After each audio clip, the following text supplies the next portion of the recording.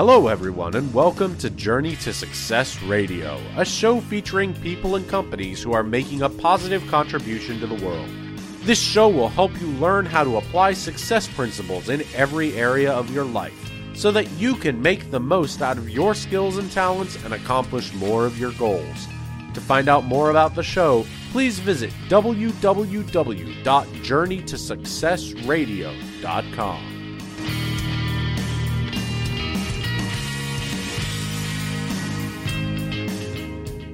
Hello, everyone, and welcome to Journey to Success Radio. My name is Tom Too Tall Cunningham. I'm a Napoleon Hill Foundation certified instructor and resiliency expert and publisher of the Journeys to Success Napoleon Hill Inspired Stories book series.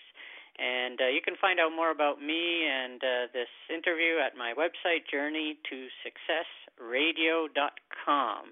My co-host for today is the best-selling book cover creator for the Journeys to Success book series, Brad Zollis. It took me about a bunch of years even just to get that last name right. So, Brad, introduce yourself, please, before we introduce our amazing guest today. Thank you. Thank you, Tom. Once again, my name is Brad Zollis. I'm the award-winning author of Liquid Leadership, which delves deeply into the generational divide that's affecting everything today, which I know both of Tom and our guest today know all about. And that makes me a millennial expert, which I look into the behavior and the communication styles of each generation and how that affects your corporate culture, profitability, government, academia, everything, even parenting. And I just want to say thank you. It's an honor to be on today's call. Thanks, guys. And people can find you at liquidleadership.com. That's right, www.liquidleadership.com. Thank you. Now, Brad, our interview today is more with a friend than anyone else, an amazing friend, and he's setting the record on Journey to Success Radio. This is his fourth interview, and wow. Tony Rubleski is responsible for many of the amazing authors and speakers that I currently call friends today, including yourself, Brad. And that is true. I wrote an amazingly nice testimonial for his last book, where I said the same thing. He's responsible for many of my great friends and for much of my success. He's the president of the MindCapture group, and his message is designed to help people capture more minds and profit. He's an in-demand speaker who's given hundreds of presentations the past decade. He's a strategic business coach and global event promoter with over 20 years of experience in the personal development industry. He's been featured in various media outlets ranging from Bottom Line Magazine, the Detroit Free Press, Fox TV Network, ABC, CNN Radio, NPR, and Entrepreneur Magazine Radio. He's also served as a faculty member with both the U.S. Chamber of Commerce and CEO Space International. Welcome to the show, Tony. Well, thank you, gentlemen. And, boy, that's quite an introduction. I must have been busy the last 20 years doing something. Well, you sure are responsible for many of my great friends, including our friend Brad here. Yeah, well, and thank you, guys. It's like we're going to grab a cup of coffee at Starbucks, the three of us, from Toronto to New York City to Idaho, where we're all stationed right now as we interview. So I'm excited for this. Nice. Brad, why don't you start with the first question there for Tony? Absolutely. And I just want to say thank you, Tony. I mean, it's been back and forth for both of us. I wouldn't have met Tom if it wasn't for Tony. And a lot of people may know this, but Tony wrote the foreword to my best-selling book, Liquid Leadership. So thank you so much. You are how can I say this? You are the person who's 6 degrees of separation to everybody on planet Earth. Am I right, Tony? Right. First and second degree to most Thank you, guys. You're welcome. Tony, I've been asking this to a lot of people in the last month, and I think it's a great starting point as a question because our listeners are tuning in really because they want to know what are the tips and the secrets to success. So I'm going to ask you this question. What was the turning point in your life where you said, I want to be an entrepreneur. I want to take it to this next level. I'm going to do what I do with MindCapture Group? Can you answer that?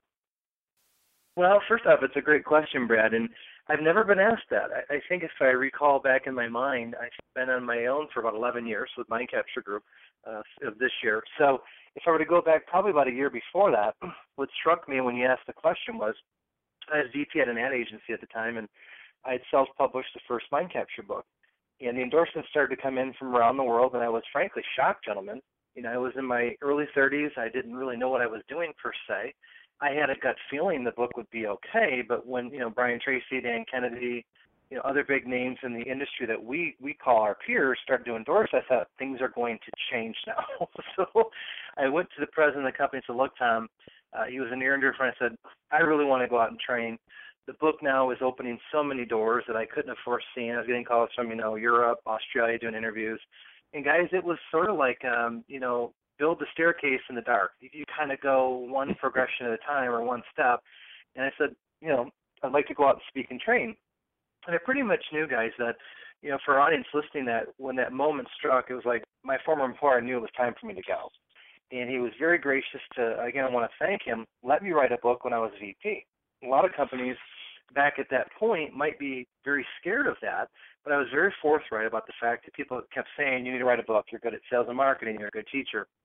So that genesis had to go back about 12 years ago. And, I have to, again, look at the world I was in. I was in advertising, creating all kinds of unique promotions. A lot of my mentors, I was following their teaching and implementing lots of unique, fun things. That was probably the funnest point of any work career or job I've ever had, was working at the ad agency for a few years to really percolate the first MindCapture book. And then that was the genesis a year later, once the manuscript was endorsed by all these big names, to go out on my own.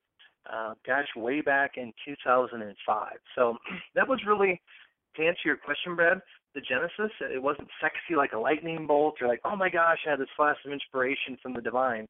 It didn't quite occur that way. It was a gradual progression over about a year. Mm-hmm. Amazing. Tony, let's get to the Napoleon Hill principle of learning from adversity and defeat, because after reading that introduction, people might think that Tony Rubleski's had a straight-up journey up the hill to success. And yet, I remember after your first book, if I remember correctly, you were going through a divorce and mailing them from, I think, living in the basement of the home you shared, and I think mailing them out from that said basement. And when I met you at the Think and Grow Rich Summit in Del Mar, California, that you put on, you were breaking up with a girlfriend and were enormously somewhat depressed, and yet recently you had a blessing from that adversity. So explain some of the adversities and defeats you've had before people think that it's been a straight arrow to the top for you. Well, first off, I know you guys as friends and as peers as well in the industry, is we all have our setbacks, and adversity is going to strike you at some point. So for those that are listening in today, wherever you may be in this world, I don't know who this message will reach, but you might be in the middle of your own personal sort of hell or the dark night of the soul.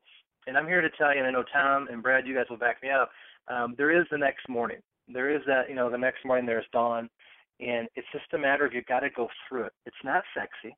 It's something that in our industry some people don't like to talk about, and again, it's a personal choice. I reveal it because it's made me who I am. So, Tom, you're absolutely right. We had that adversity of a divorce, and you try to process that. And then you fast forward a few years later, when we all met in California, I was in a relationship for a couple of years that was nearing its twilight or its end. And, I had to take a close look in the mirror after that ended and say, I need to get something going on here to get myself stronger and healthier and really do some personal introspection.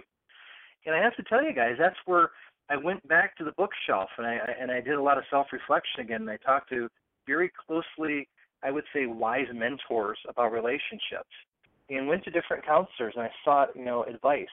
The point is this: some people that are listening also might be on a roll right now. And what I'm going to encourage you to do is keep that momentum, but be prepared that if things change, that's where your training will come into play. Is when the bullets start firing is where, the courage is made, as they say in the military. So at some point, you will have it. It's how you respond and how quickly you respond. You guys know I was down in the dumps for a few months more so after the breakup with my girlfriend, who I dated after my divorce. So those processes, they aren't fun to go through, but you learn so much wisdom on the other side.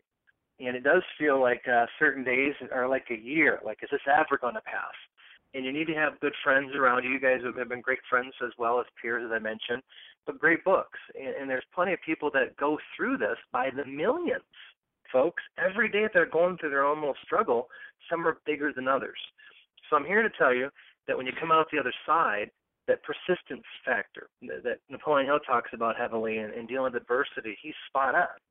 And again, I'm grateful to Hill's work because I was reading that at various points the last 20 years, but I really dove into it during my divorce, and I was reading it even more during the post-divorce period. And then obviously after a breakup, you start to go back and say, what do we do different? What do we learn we don't want to repeat? That's the broken record theory. And what do we want to do completely different?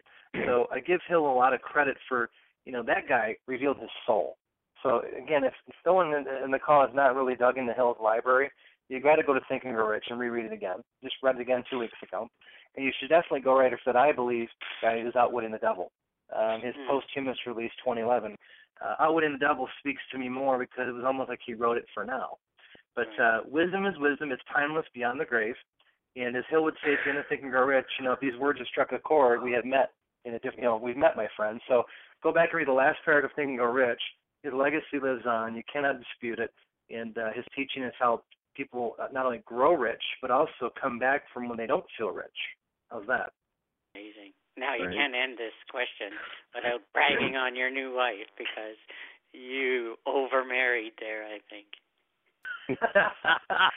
Yes, there is sort of the sunrise after the dark night, and through it all, we don't understand sometimes the way synchronicity or God winks, as I call them, or timing can play.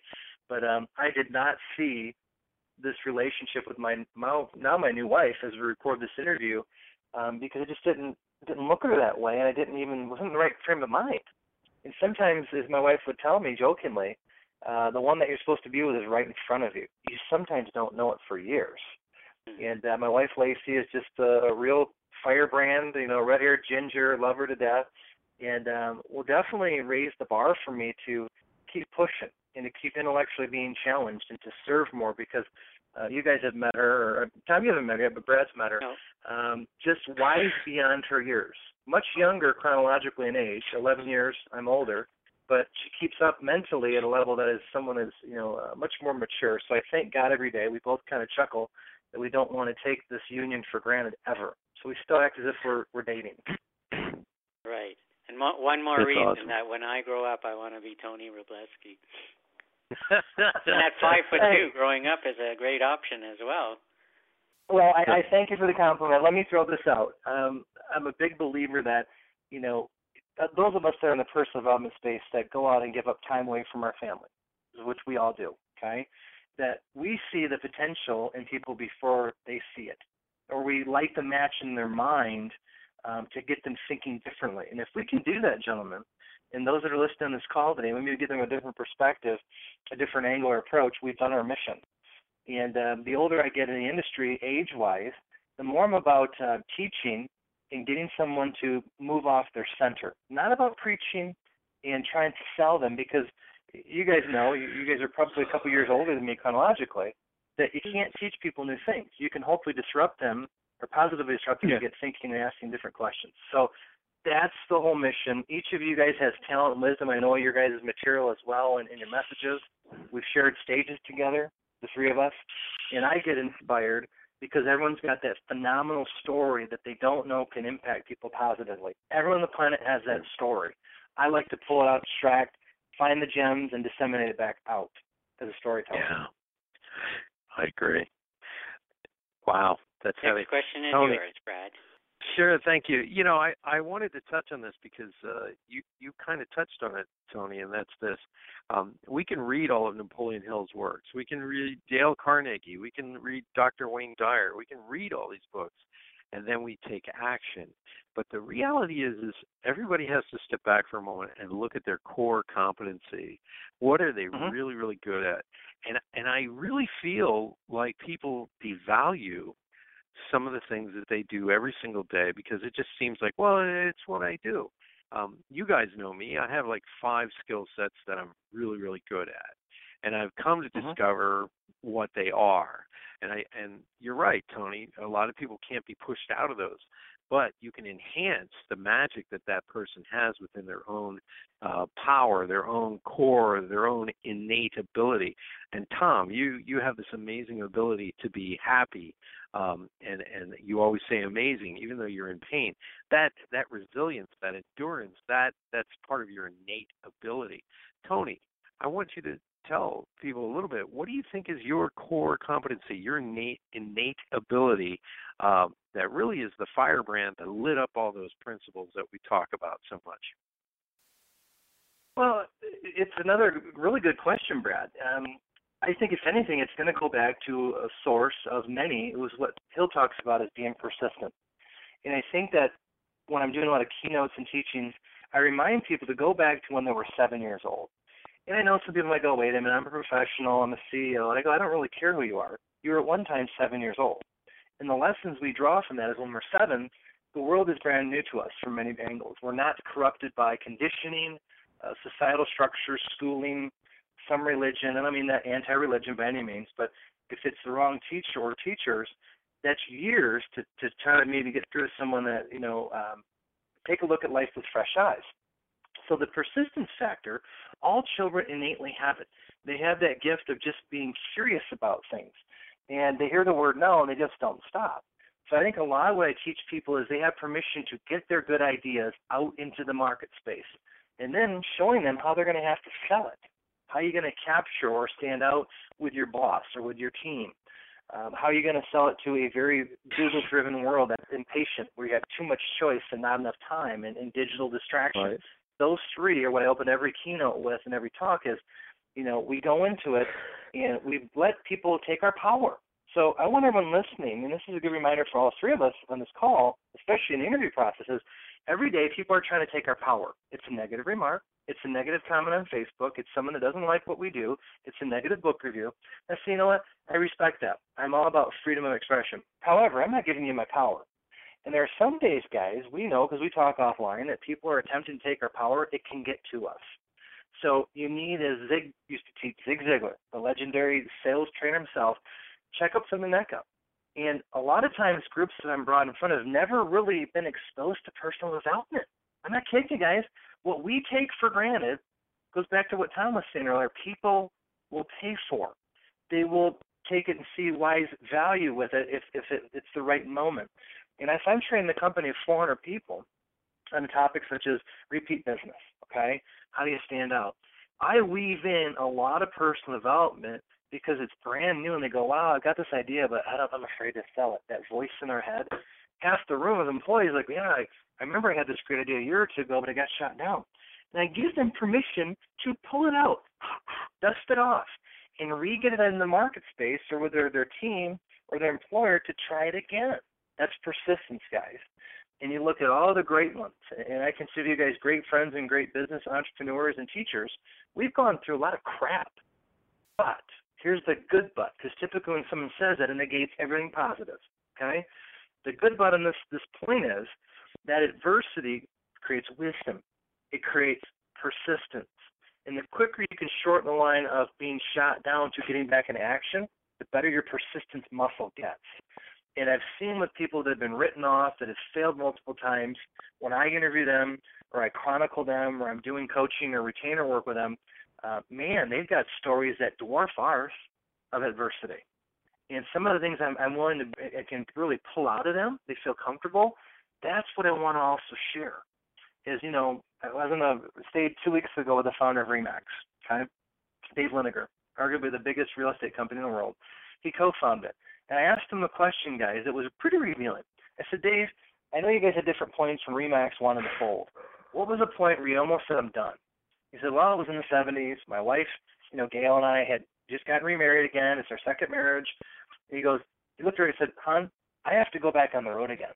You have to handle all the creditors, all the bill collectors, all the stress. I have to go out and recruit agents. No one's going to do it for me. Now, guys, he'd been through a divorce with several children involved. And he's telling his new wife, here we go again. you're going to have to handle all the craziness, all the stress. I mean, momentous amounts of stress with creditors calling you. I'm going to go hit the road again. So that to me shows intense persistence. That he's like, look, I could have folded right there, played the safe route. And he said, no, Gail and I made a commitment that I go on the road and she handles the fort. I was shocked. He told us that in front of a live audience because, like Brad, you and I had talked about this. Everyone thinks that Dave Liniger, his whole life, the founder of RE/MAX, it must be magical. It must be all perfect and golden. Folks, it's not. If you read Napoleon Hill's life story, he doesn't hint as much on it in Think and Grow Rich, but in Outwitting the Devil, he's extremely candid and raw. He talks about years of failure. He was broke. I mean, what's often not talked about in Hill's library, and Tom, correct me if I'm wrong, Hill went through multiple divorces in the 20s and 30s. That was taboo. I mean, you talk about being demonized. His own family probably thought he was off the fruit branch many times. But the message and the wisdom is timeless. So that's probably why I'm even more so drawn to the wisdom of Hill and Outwitting the Devil, because it spoke to me at the right moment in time in my life journey, in my faith journey, or on that road to success, as you would say, Tom. I was in the pit, and literally Outwitting the Devil arrived. I was like, wow, that's not a miracle I've ever seen, one or a God wink. So persistence is really what I try to inspire in people, is to knock it off. Stop being so adult-like, so professional.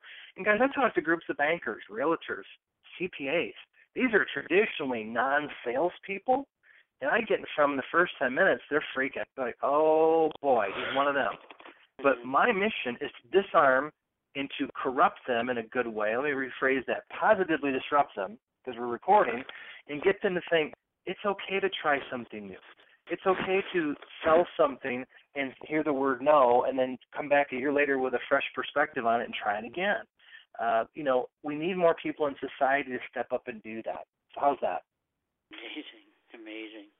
I'm remiss because we got this far in the interview without giving your website, MindCaptureGroup.com, which is the same as a series of books you've written, and the last one blew me away. You had some amazing interviews with some very cool people in there. So share with people a little bit about that last book and some of the great chapters that people are featured in, and some of the stories they shared. Well, thank you, Tom. Well, the latest book in the series is MindCapture, and the theme is Leadership Lessons from 10 Trailblazers Who Beat the Odds and Influenced Millions. And this was an eclectic group. I've been very fortunate. I don't take my interviews for granted to get probably now 100, 120 some odd and change interviews with top thought leaders from all over the place, primarily business, sales, and marketing, so that arena of commerce. I also go after literally rock stars, those that are in the religious space, that are very spiritual, like W.M. Paul Young. And if you look at the hardest challenge I had in the book was how do I narrow it down to what I call these 10. It was not easy. And we put a bonus one in there, and I Brad, you're on the line, so brace yourself. We also featured Brad Zollis. So I wanted to bring those trailblazers that are very well known to those that are up and coming, or what I call emerging, or in different sectors. So it was kind of this mixed bag of nuts, and I don't mean like they're crazy. Well, yes, I do think they're kind of crazy. They're trailblazers, okay, but in a good way. And I just said, you know what are the common core tendencies or the 7 characteristics they possess? So to give you a range of some folks, like Brian Tracy, the great business author, mind of our time, who's still with us, Brian Tracy. We also went swing the pendulum over to W.M. Paul Young. I'm looking at his book on my shelf here in my library here, The Shack, which has sold 15 million copies, a book about God. So you can't get much more one end of the pendulum to the other than go from Brian Tracy over to W.M. Paul Young. Then we shift over to Dave Liniger, who I mentioned from RE/MAX a few minutes ago, who also did the foreword to the book. And still amazes me, guys. Let me give this bonus tip to everybody, and I'll come back on a few more of these trailblazers. Ask for more each day, everyone. Ask. Do not be afraid to send an email. Hey, I'd like to do an interview. Hey, I'd like to talk to you about what I do. I sent out some very aggressive asks this morning to different leaders, including the founder of Starbucks. I think very, very big. Why not? Why not do it, gentlemen? Yeah. We're here one time. Shoot for it, and you'll be shocked sometimes what happens in a good way. So you go back to Dave Liniger. We interviewed John Stossel. Used to be on 2020 with the ABC networks here in the U.S. Now he's with Fox Television. I think his audience has reached about 8 to 10 million viewers. It's pretty big in a very fragmented media world. So to get to know folks like that was fascinating. And again, I pinch myself, but I do my homework. So when I approach these folks, I don't assume they're going to all say yes, but many do. And when I get them on the phone, I've read their material. I've looked at some of their online presence, their life's work, and I throw questions at them, and they go, "Wow, this is different."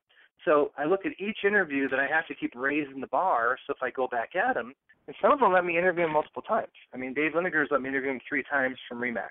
Ben Gay, the third, the legendary sales maverick, trailblazer, I've interviewed him multiple times. He's in the book as well. So just looking at that, unique mindset, what are the 7 things they do? A lot of things that we take for granted in our industry, that they do that, and they continue to do it, guys. There's the clue. They don't just magically arrive at the top of their industry or their game and influence millions and just quit.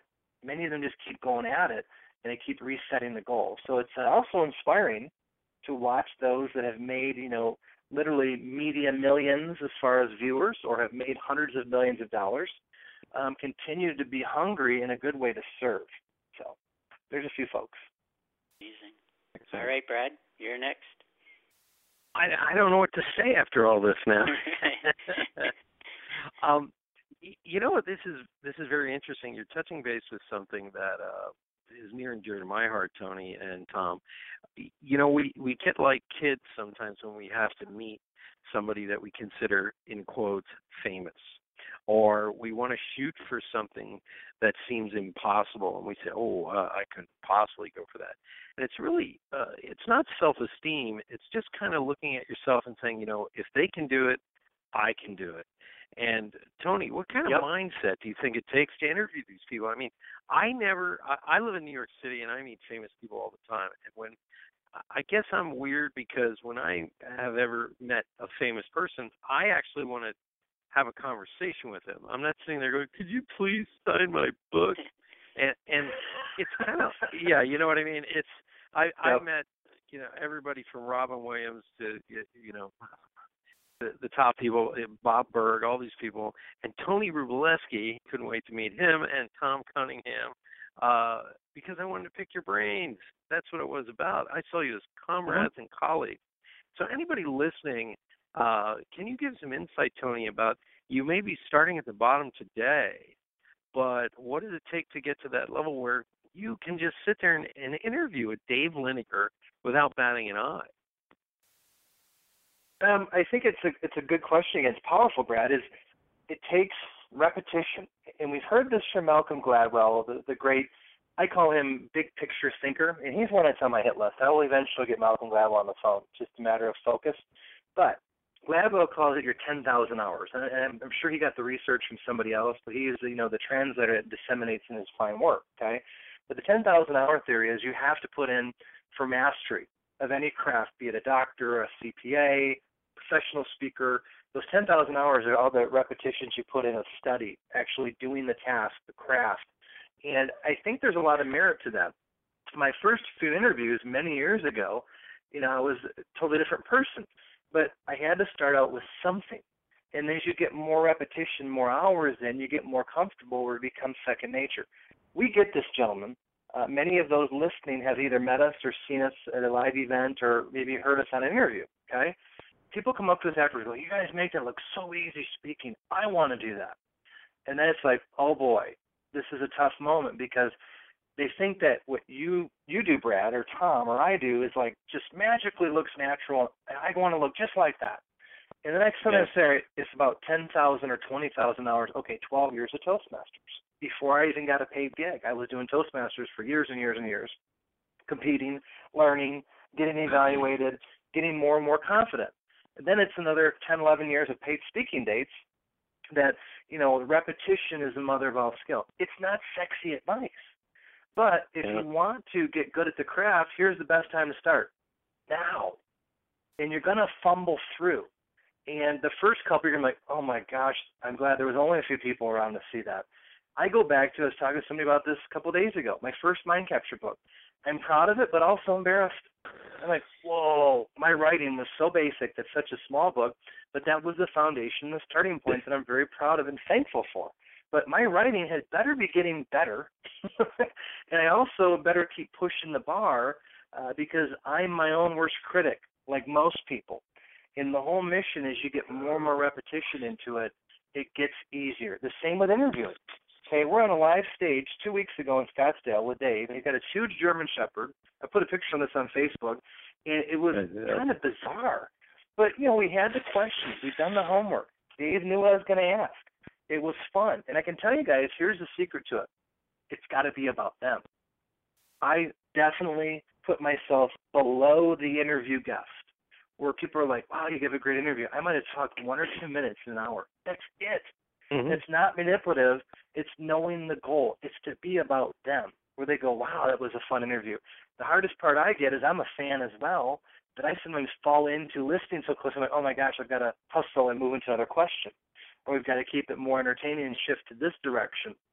So I think, if anything, Brad, to answer it is, it's you got to put the time in.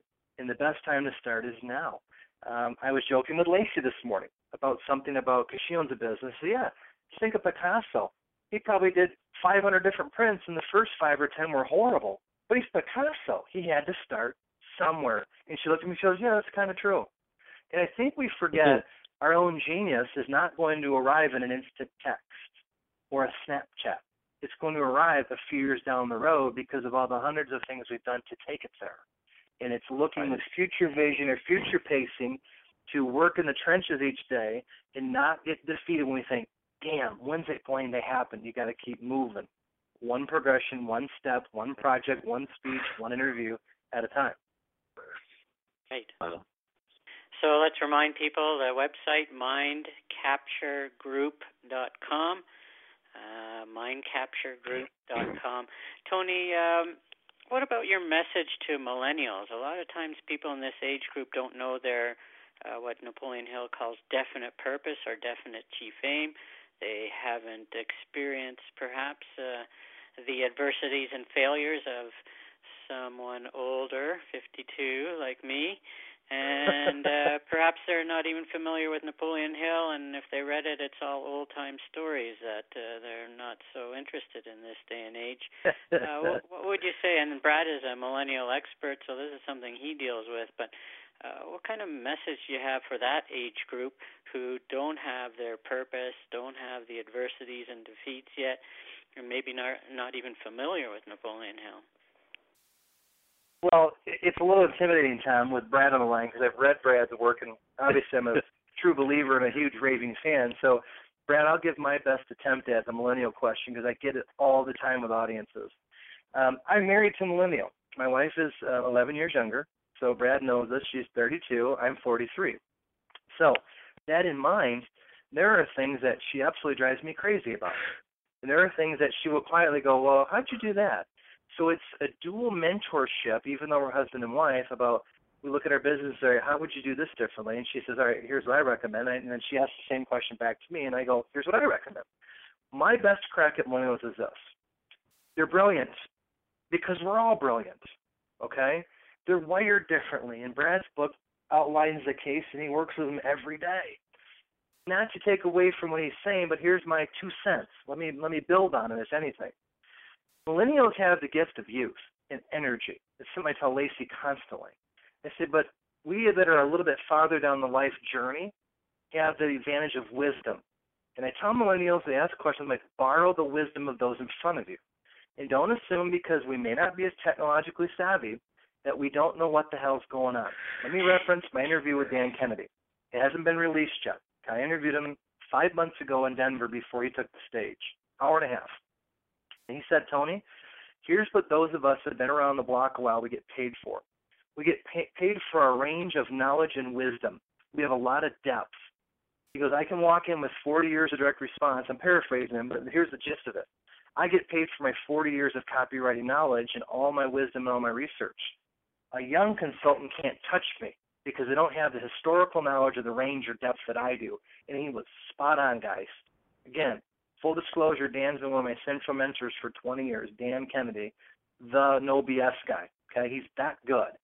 And I'm getting it more and more as I get into my 40s now that when I'm meeting with CEOs of a company or executive director or board of directors, I can draw wisdom from all these interviews I've done, you guys, all these books I've read. I've been getting paid to read books. It was a goal of mine years ago, is to be able to get paid to read books. It's happened. It's manifested. And all that wisdom is a byproduct, reading and researching, then doing the live interview and taping, and then going back to transcripts, is giving me depth that I borrow from others. So I tell the millennials, you got to keep hustling. You're going to have to do homework. It's not a 5-second world or a 5-minute Google search, guys and gals. You're going to have to put the time in to develop wisdom. They don't like to hear that. They want it all right now. They want it yesterday. That's how they've been raised for the most part. Brad, you could go on and on about this. You're probably salivating, okay? But it's saying, look, it's not going to happen overnight. It has to maybe be a 3, a 5, or even a 10-year plan. And I think after they experience some deflation of their bubble with an idea getting shot down or the CEO saying, no, no, no, here's the way we run it, they have to play in that land of compromise. Again, it's a two-way street. The employer says, I need your talent, your brilliance, your skills as a millennial, that the digital, okay, and your ideas, your youthful enthusiasm. However, they also, who's writing the checks, guys? Typically, it's the boomers. So the boomers have all the money, and the millennials all want it, and they want all the power and the status, but they have to put in their dues. That's why it's always been said you have to pay your dues. Let me give you one other quick thought on this. I absolutely crack up when I see all these Silicon Valley guys and gals that make their millions. Let's trace them over 10 years. Do they keep it? That, to me, is where the rubber meets the road. Yeah, you can have a fluke or sell an app or a startup, but can you hold that wealth for 10 years and diversify it? That, to me, is a true mark of someone that's savvy for the long term, a business person, not a business flash in the pan. So, again, it's a powerful question, and that could be a whole interview for Brad. Right. There's my 2 cents. Now, based on that, Brad, both of us want to hear your answer to the same thing. And before you do, just want to let people know that before I met Brad, I thought I was starting to be a crotchety old man because I didn't always understand or even like what millennials were doing. But because of Brad, I'm learning more about them and how they think and how they speak and the different things they do. And now I know they're just different, not crazy. Yes. Well, Tom, I hate to clue you in, but you're still a crotchety old man. Has this happened to anybody yet? You do something and you realize you're doing what your father used to do. And then right. Well, yeah. Stop. Oh, yeah. Yeah. So the thing I tell millennials is, it's going to take time. But you touched on it a little bit, Tony. I like reverse mentorship and role model mentorship. And that is, whenever I do my keynotes, I actually jump off the stage and I'm in the audience and I say to the millennials, I want you to pick one person you admire in your company and I want you to approach them on Monday morning and ask them to mentor you.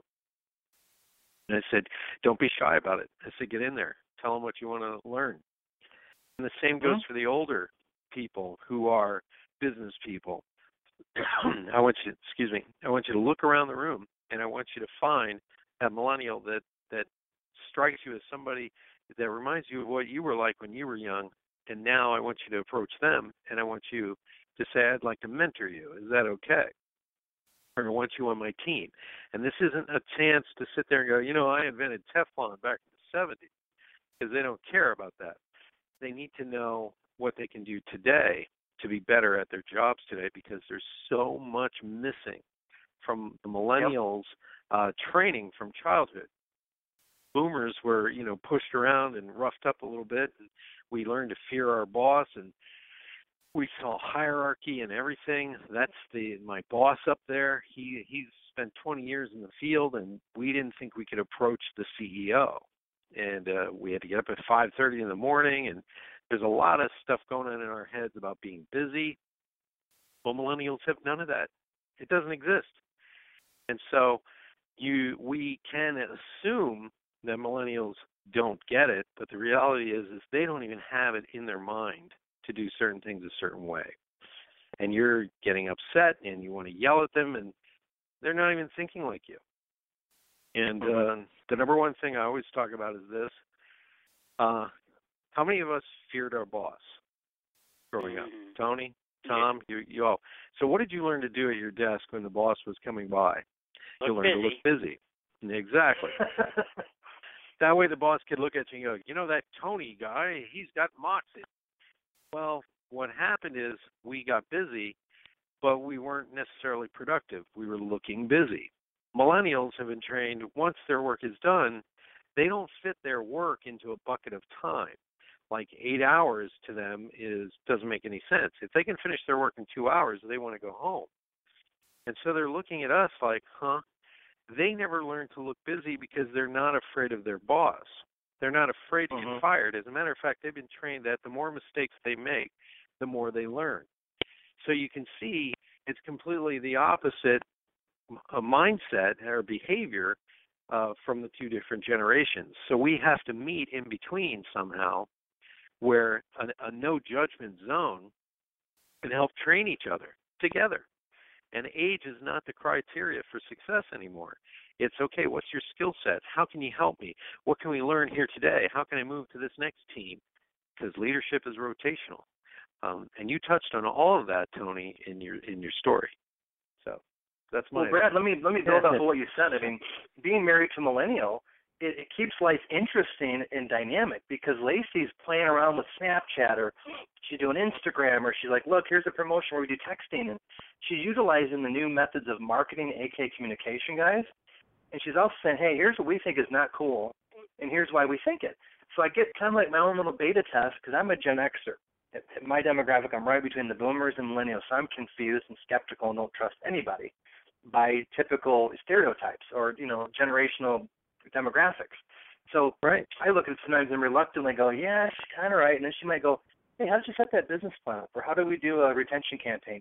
And it's a little bit more steps and sequential and online, offline. She goes, yeah, that makes some sense. So there's working on those rough edges with each of us to help each other get better. And people have said, gosh, you look younger, your image has changed. Well, I'm happier, number one. Okay, that helps. But I'm also not, bullheaded and stuck in my ways. Say, look, I'm going to keep doing things the same old, same old. There's a whole segment, millennials down, that if I want to attract as a writer and a teacher to, get in front of and share my message, I've got to adapt, or I'm going to become, ancient. The old relevant. The joke I say is, are you relevant versus a relic? And I want to stay relevant and not become a dinosaur, but also not be that creepy old man like that guy's trying too hard to be cool and he's not. So there's that balance of who I am along with adaptation. So again, balance of who you are plus adaptation. Right.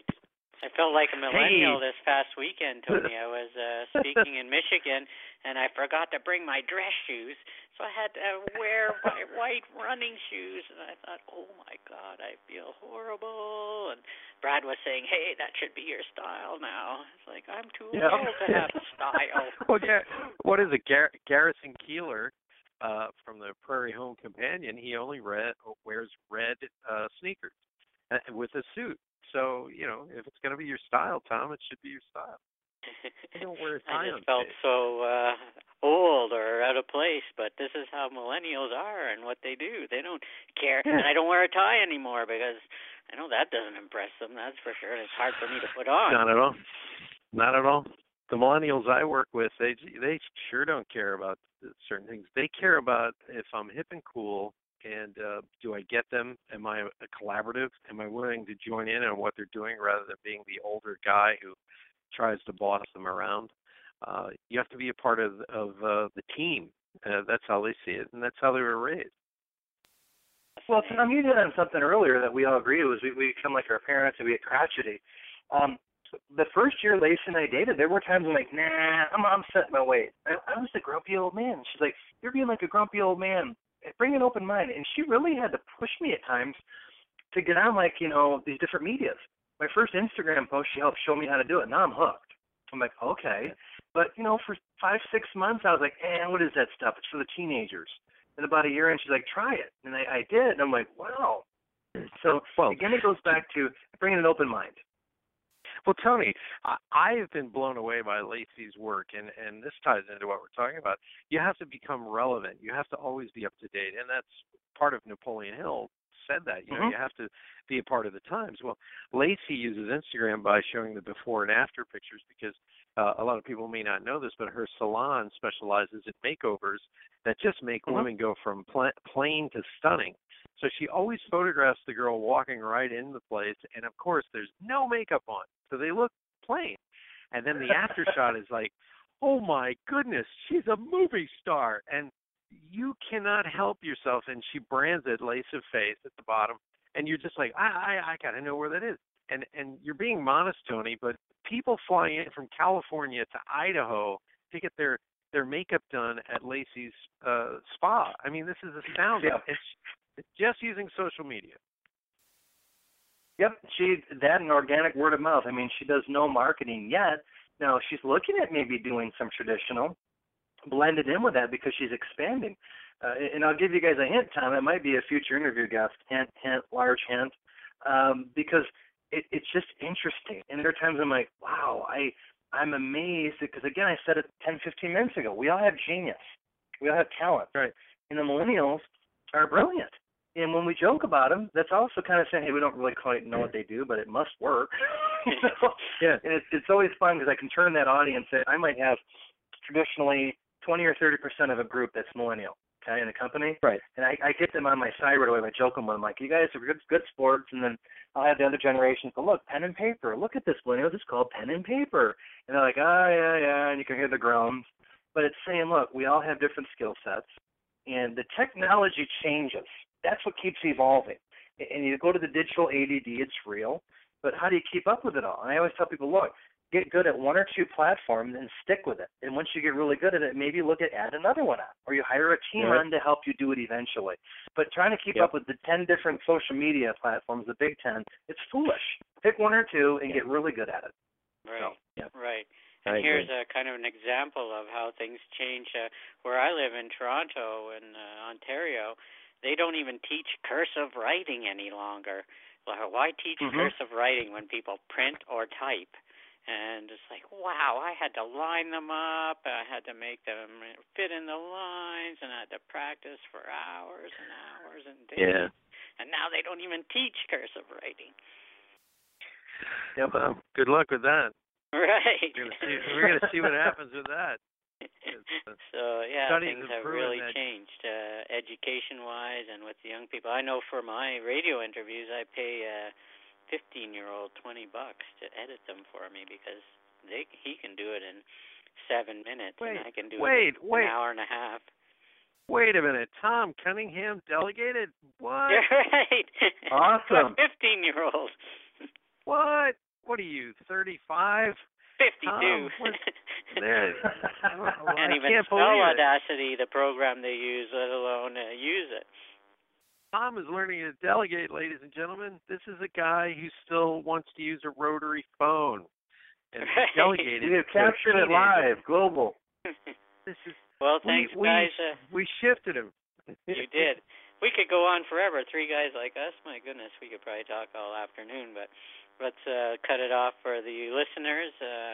By the time you speak an hour, they're probably losing interest. But please find out more about Tony. Go to his website, MindCaptureGroup.com. A lot of great information, a great website. I think your buddy Paul, how do you pronounce Paul's last name properly?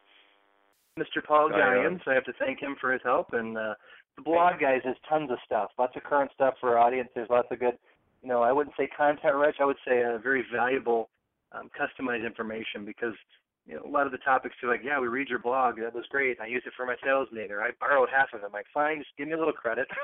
So I want to make sure people, that they show up, that they're rewarded for their time and attention. Right, and I'm a big fan of your newsletter. I love the part about what books you're reading. That's one of my favorite parts, and so when you go to the website, MindCaptureGroup.com, sign up for that newsletter. And remember, please go to Brad's site, especially if you're an older, crotchety old man like myself. LiquidLeadership.com. You'll learn a lot about maybe your own kids, maybe about some of your employees, and it will certainly make you a better communicator to whoever you work with or come in contact with. That's definite. And like Tony, we try to bring some great content there. I have guest writers sometimes. I have a guy who was the former architect for the cloud division at Dell, Rob Hirschfeld. He's a guest blogger, and we talk about managing across the generational divide, how that works. And we have a lot of fun with that. And then Todd Churches and I, we talk about, what to do if you're interviewing. You're a boomer and you're being interviewed for a job by a millennial. What do you do? So it's cross-generational stuff, and this has become a huge issue now because millennials are now stepping up into leadership positions. Most people get their first leadership role at 35, and guess who's hitting 35? That's the millennials. So it's going to be a very interesting world coming up. And thank you, Tom, for plugging me a little bit. I appreciate that.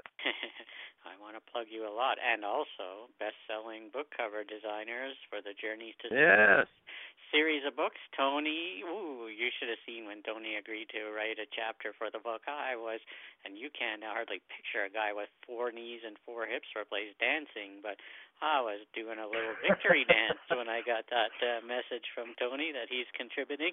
It's going to be the very first chapter in the book. And Jim Stovall, the amazing Jim Stovall, is writing the foreword for the book, and we're going to have a 3D cover that you've helped design, and so I'm really looking forward to that book. Find out more about it. I think it'll be launched likely in June when everybody's chapters are in, and it'll be a great book, and Tony's chapter is going to start it all off. So thanks, guys. It was a great pleasure interviewing again, Tony. You got the record now, 4 times on Journey to Success Radio. Well, thank you, sir. And gentlemen, it's always a pleasure. It's almost like the time just rips by because, like I said, we're having a cup of coffee at Starbucks or Tim Hortons in Canada, eh? We got it all covered here. Exactly. Keep up the good work, guys. I mean, the mission is real simple. We love to help people. We love to teach. And we never know when this interview is being done right now in real time, where it's time shifted out and it could change someone's life or multiple lives. And, that's what we do. We get people to awaken and capture their mind. You never know. Good job. Thanks, you guys. never Have know. an amazing day. You too, Take care. Tom. Thank Bye-bye. you. Thanks, Tony. Thank you for listening to this episode of Journey to Success Radio. If you or anyone you know would like to be interviewed for the show, email Tom at tom2tall.com for details.